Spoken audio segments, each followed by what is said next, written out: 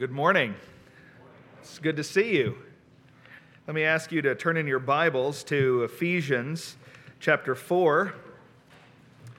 Ephesians chapter 4. While you're turning there, I'll say I can't imagine that anybody is happier to be here this morning than we are. We love this church and are thankful to see the new digs and how that all came together. So thankful for you got a tour this morning, and but even more than that, we're glad to see your faces. We were laying in bed the other night, and Lauren said, we were talking about being here, and Lauren said, I just love how Kenwood was no drama. And just, it was a peaceful place to be. Not talking anything bad about any other place, just Kenwood being a place of peace and no drama. And when we were talking about that, that's when I realized I wanted to preach on Ephesians 4, 1-3.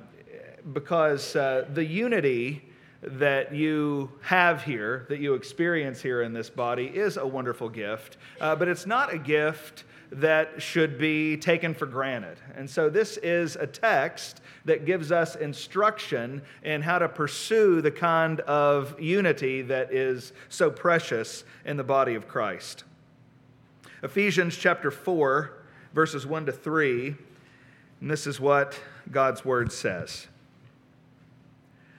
Therefore I, the prisoner of the Lord, implore you to walk in a manner worthy of the calling with which you have been called, with all humility and gentleness, with patience, showing tolerance for one another in love, being diligent to preserve the unity of the Spirit in the bond of peace. Let's pray.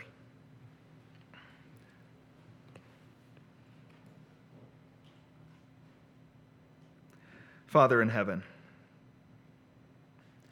we just sang about truths unchanged from the dawn of time that will echo down through eternity. And it reminds us that as we pay attention to these words this morning, we are situated in the midst of eternity.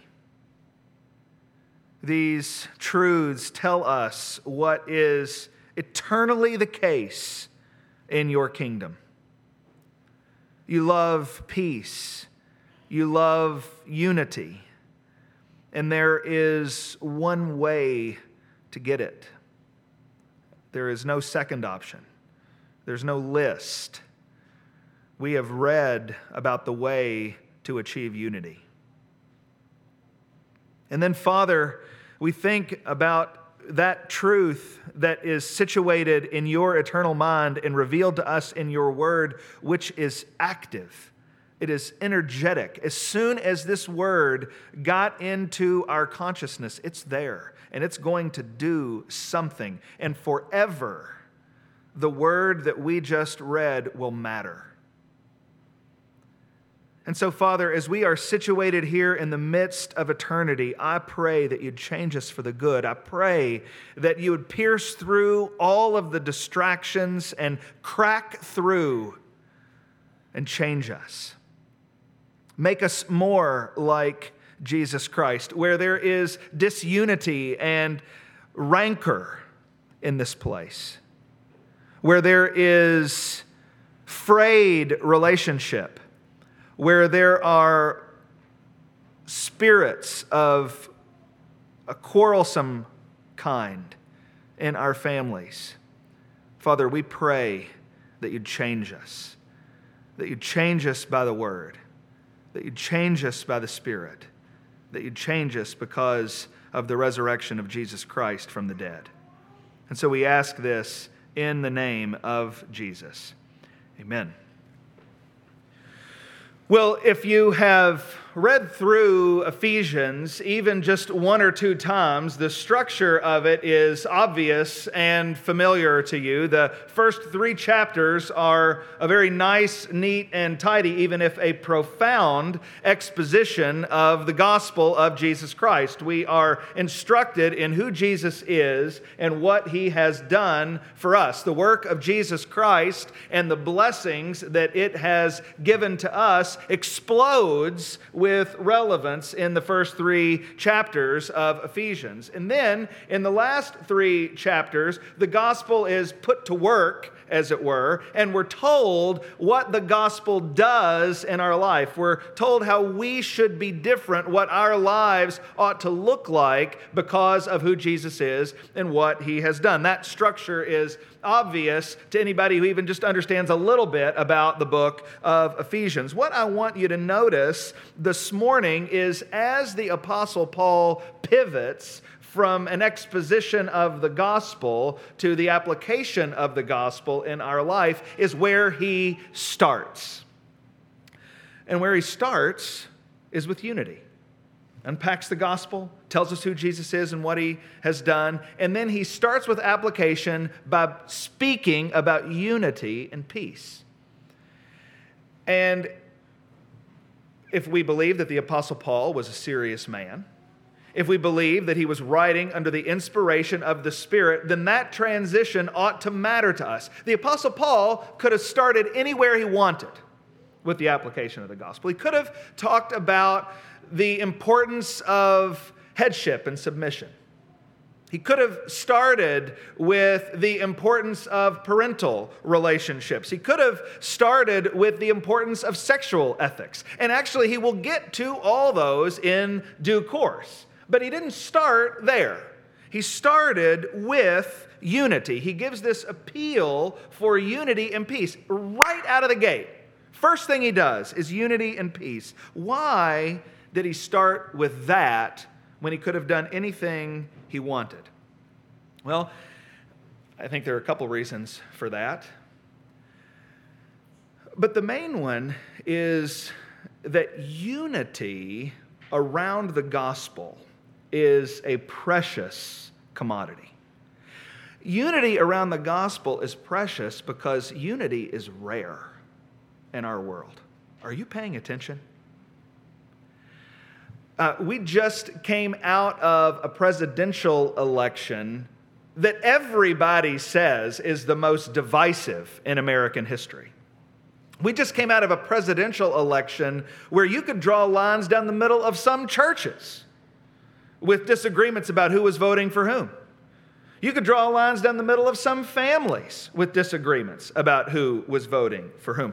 Our world is disordered. I mean, the best example, we're on the road from Jacksonville to here yesterday, and we walk into some gas station someplace, and the headline on the television is terrorist attack in London. That's like the opposite of unity.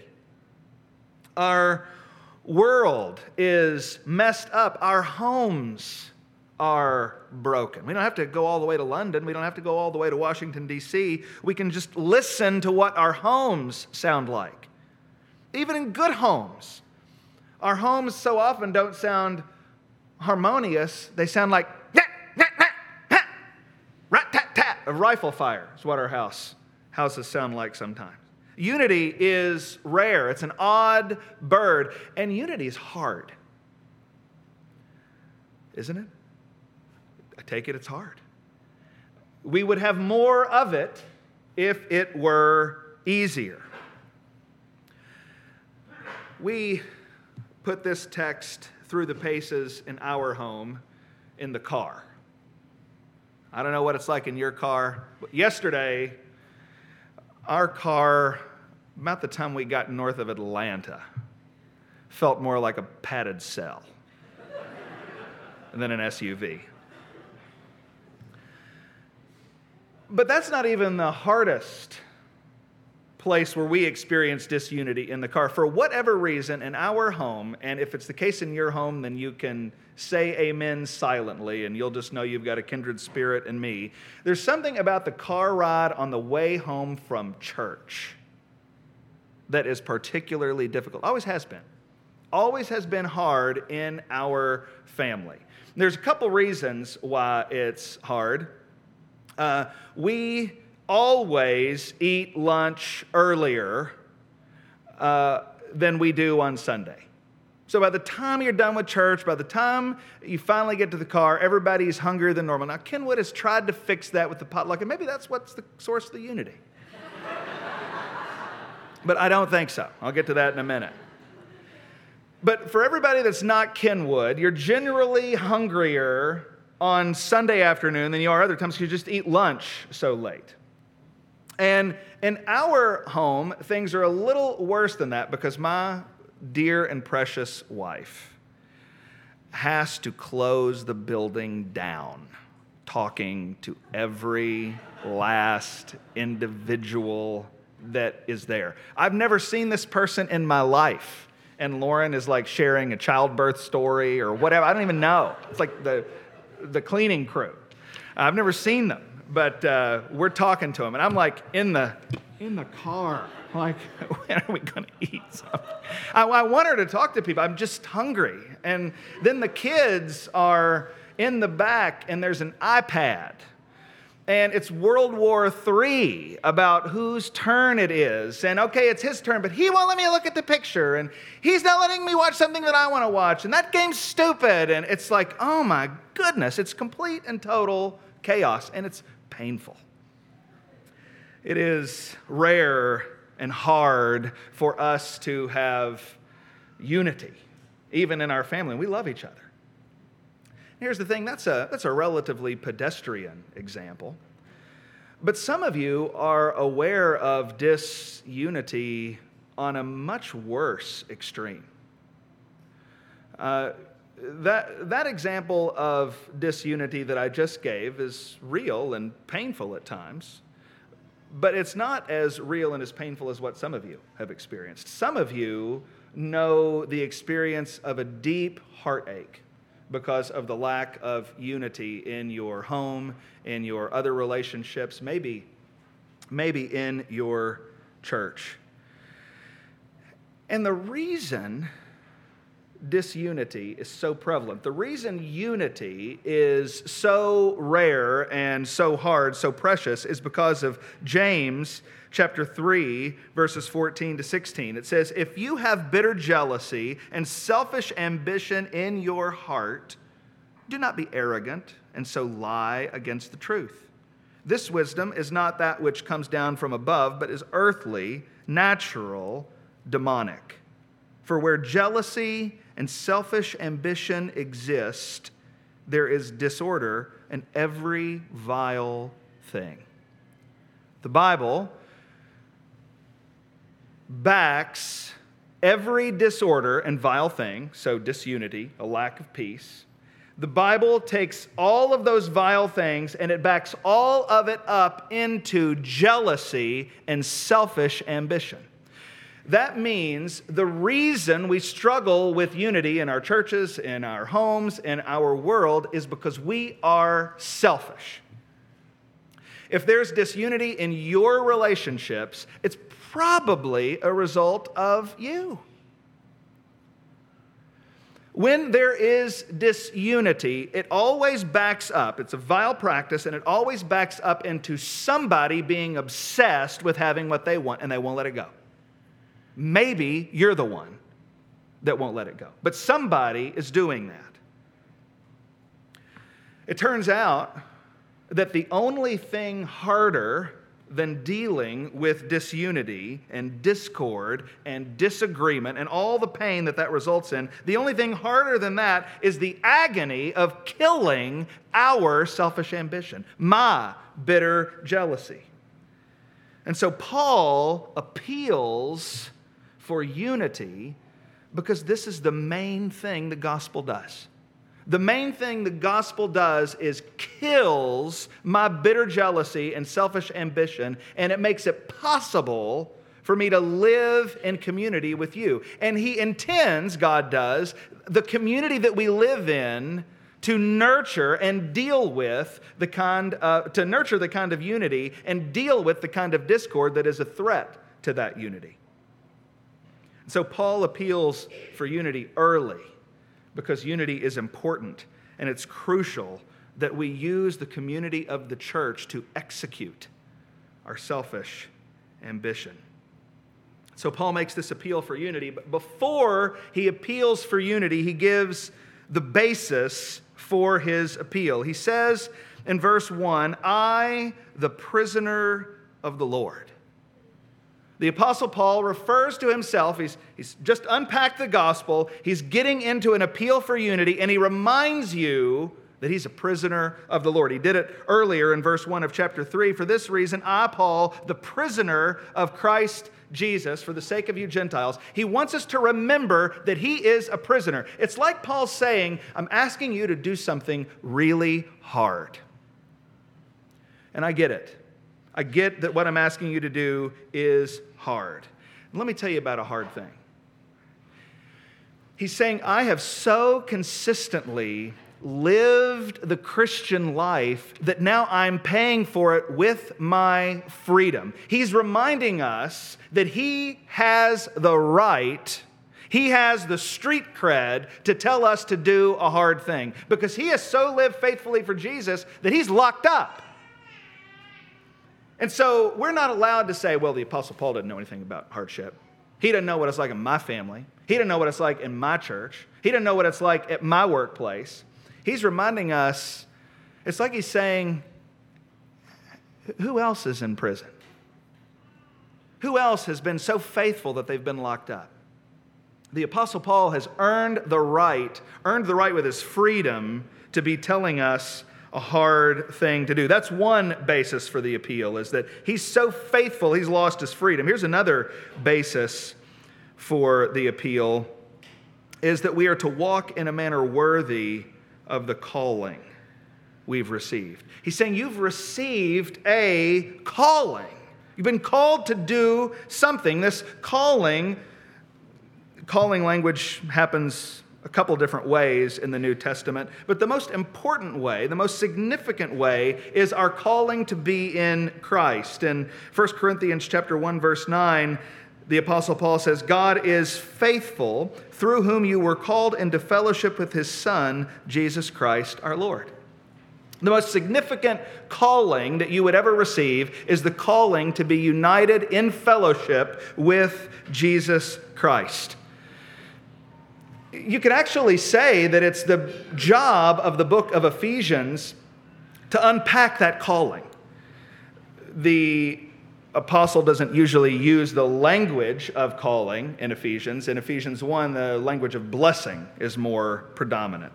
But it's the same idea. You have been called to participate in every spiritual blessing, he'll say in Ephesians chapter 1, and those blessings are in Christ. And so what he's doing is he's reminding us that this appeal to unity is grounded in the calling you've received. You are in Christ. He's reminding you how you'll be able to do this. When unity feels hard, when unity feels painful, when letting go of your selfish interest seems impossible, he's reminding you that you've received a calling. And the calling is that everything you need has been handed to you on a silver platter by Jesus Christ. You have been a beneficiary of every spiritual blessing in the heavenly places. You've been called to be united with Christ. And so you can do this hard, painful, difficult, challenging thing because Jesus died for you. And he didn't stay dead. He rose. And he ascended. And he is in heaven right now appealing for you to be able to do this before the Father. So Paul can tell us to do hard things because he's locked up and because he understands it's possible to do what God calls you to do because what God has accomplished for you in Jesus Christ. That's the basis of the appeal for unity. And now comes the actual appeal. Walk in a manner worthy of the calling you've received. Walk in a manner worthy of the calling you've received. Does this shock you? It would shock a lot of people. It would shock a lot of Christians today, because the Apostle Paul here demonstrates that he did not get the email that came out from a lot of people in evangelicalism that you're not supposed to tell Christians to do anything. That is a memo that's gone out all over the place, and the Apostle Paul didn't read it. He says, like some legalist, walk in a manner worthy of the calling you've received. If this weren't in the Bible, and I stood up at a lot of places in our Christian subculture today, and I say, what you need to do is walk in a manner worthy of the calling. You need to live your life so that you're worthy of Jesus. I'd be run out of some places. That's not Christian. Christians talk about what Jesus did. We don't talk about what we do, but the Apostle Paul is quite comfortable telling us to do something. He's telling us to walk and be worthy of the calling we have received. And so we just have to remember how works work in the Bible. We don't accomplish good works to compel divine favor. But one of the graces of the bestowal of divine favor is the ability to accomplish good works. It's one of the things Jesus accomplished for us. That's part of the gospel. And so the Apostle Paul isn't forgetting what he said about what Jesus has done. He's applying it. Because of what Jesus has done, you can do this. You really can. Just trust him. Look to him. Walk in a manner worthy.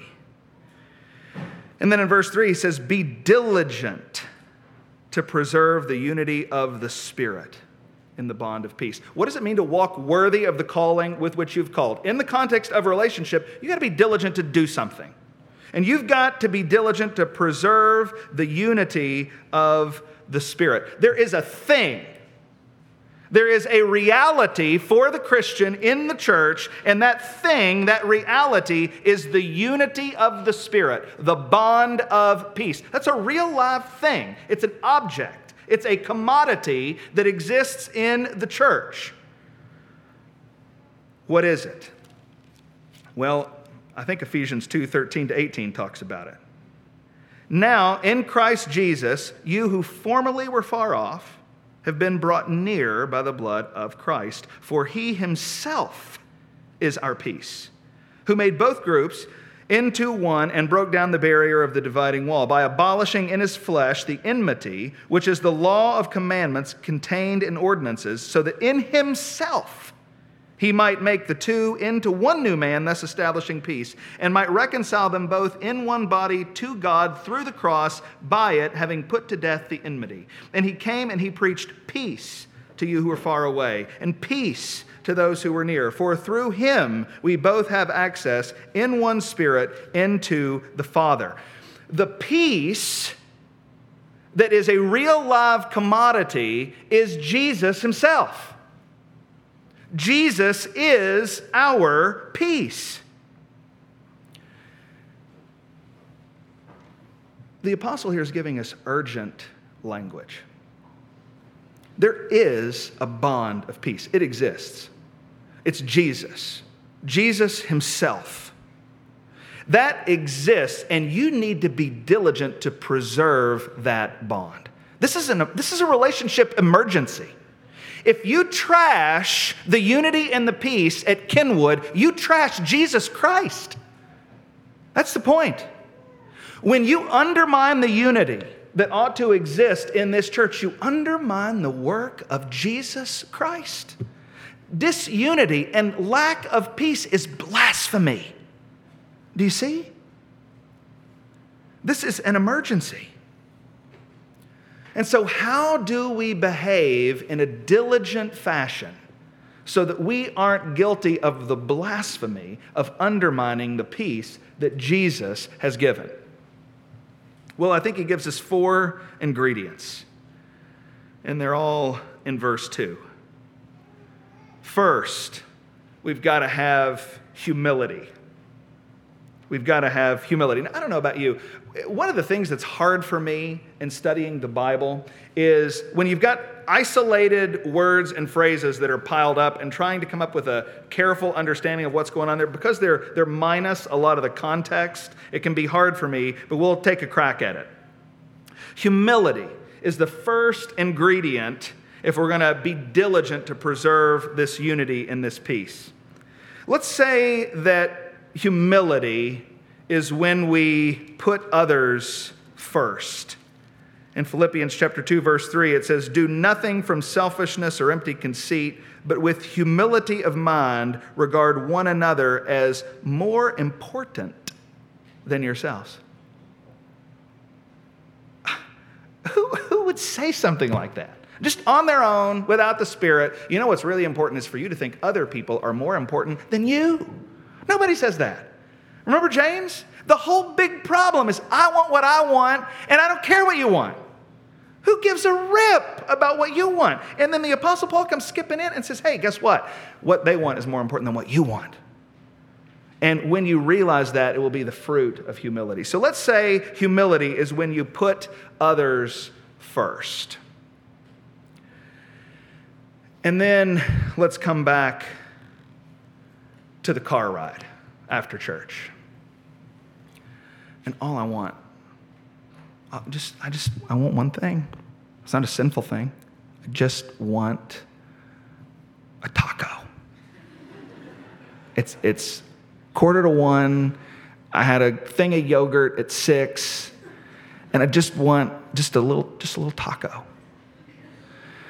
And but we've moved to the car, and the kids are like pressed up against the glass. And Lauren is talking to some dear, sweet person. What am I going to do? How do I be humble there? I could insist on my own way. I could insist on my taco. Or I could say, it is good and right that Lauren have her way. I could do that. I lie when I think the way to fix this is with the text. Hey, baby, everybody's hungry. Let's go. That's one way to fix it, but it's not the biblical way to fix it. I can put all kinds of pressure on her, but the reality is the Bible tells me I've got to be humble. I've got to let her have her way. And when I do that, I'll be diligent to pursue peace. The flesh, my selfish ambition says, Heath, you got to leave when you want to leave. But God says, no, you don't. Let it go. Let it go. You get a taco or not, but either way, you'll be all right. Second ingredient, gentleness. Gentleness. What does it mean to be gentle? You're gentle with something when two things come into play. When two things happen, you're gentle. When you're dealing with something that is fragile. Fragile. Anybody remember that? Whatever. When something is fragile, when it's very easily broken, and two, when it's rare. When something's easily broken and rare, you're gentle with it. So you're not gentle with football because it's not fragile and it's not rare. But you are gentle with the baby's first Christmas ornament because it's very fragile, and when it breaks, there's not another one coming. So when things are fragile and when they are rare, we're very, very careful. But that's what we're supposed to do. That's not often the way we are in our relationships. A lot of times we're harsh in our relationships. So car ride, iPad. He made a mad face at me. He won't hold it still. It's my turn. It's been 20 minutes. Ugh. He made another mad face. Mad face is a cardinal sin in the Lambert family with our children. That if you want to just wrap it up and send it home, it's he made a mad face. That's proof that they're ill-intended.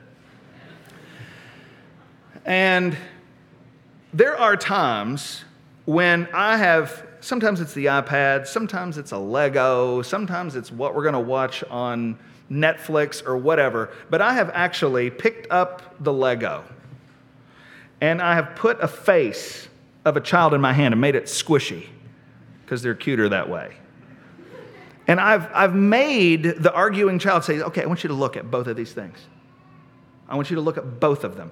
One of these is going to be sitting at our Thanksgiving table in 20 years. And one of them is going to be in a dumpster someplace. Now, I'm not asking you which one you want that to be. I'm asking you, which one is it going to be? It's going to be my sister. Okay, look, your sister right here. Soul that will never die, made in the image of God, only sister you're ever going to have. I promise you won't care about this in a year. I promise. So you're being wise or foolish? You're being foolish. Do you remember, I'm not going to put anybody's face in my hand here and make it squishy, but if you look around, these are souls that will never die. These relationships will endure into forever. We have to be gentle because they are very, very fragile and they are incredibly precious. Third, patience. Patience. Let's say that you are patient when you're joyful in the midst of a difficult situation. Patience is, I'm going to be happy or joyful, whatever, in the midst of a difficult situation. Patience is something more than just sitting out the difficult situation and gritting and gnashing your teeth. It's having some level of joy in the midst of the difficulty. We will nurture relationships, unity, and peace when we are humble, when we're gentle, and when we are patient.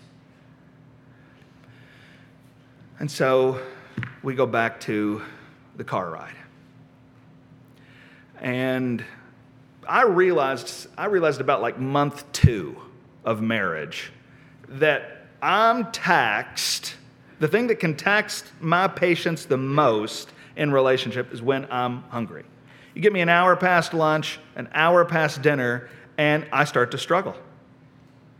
And one of the main things that the Lord has done in my marriage and in my ministry, for Pete's sake, is working to just press patience into that thing. You can check with Lauren afterwards about the progress report.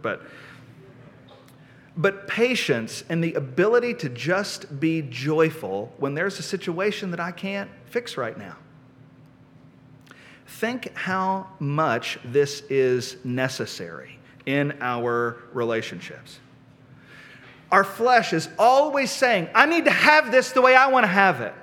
I need to eat when I want to eat. I want to spend the church money on the things I want to spend the church money on. I want the pastor's sermon to last as long as I think it ought to last.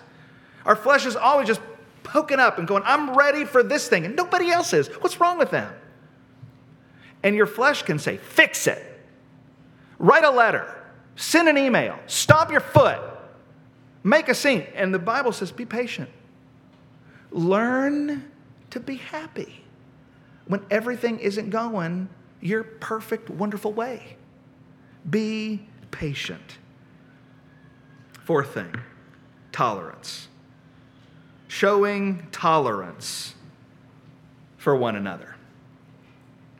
Or maybe your translation says bearing with one another. Let's say that we bear with one another, we tolerate one another when we endure the quirks of other people. It's not just enduring a situation, we bear with or we tolerate one another. So I'm not tolerating the situation, I'm tolerating you. And I tolerate you when I bear with your quirks. It's not sin.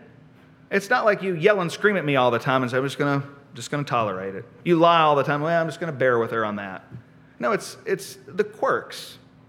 You say potato and I say potato. Actually, nobody says potato. You say tomato and I say nobody says tomato either. You get the idea.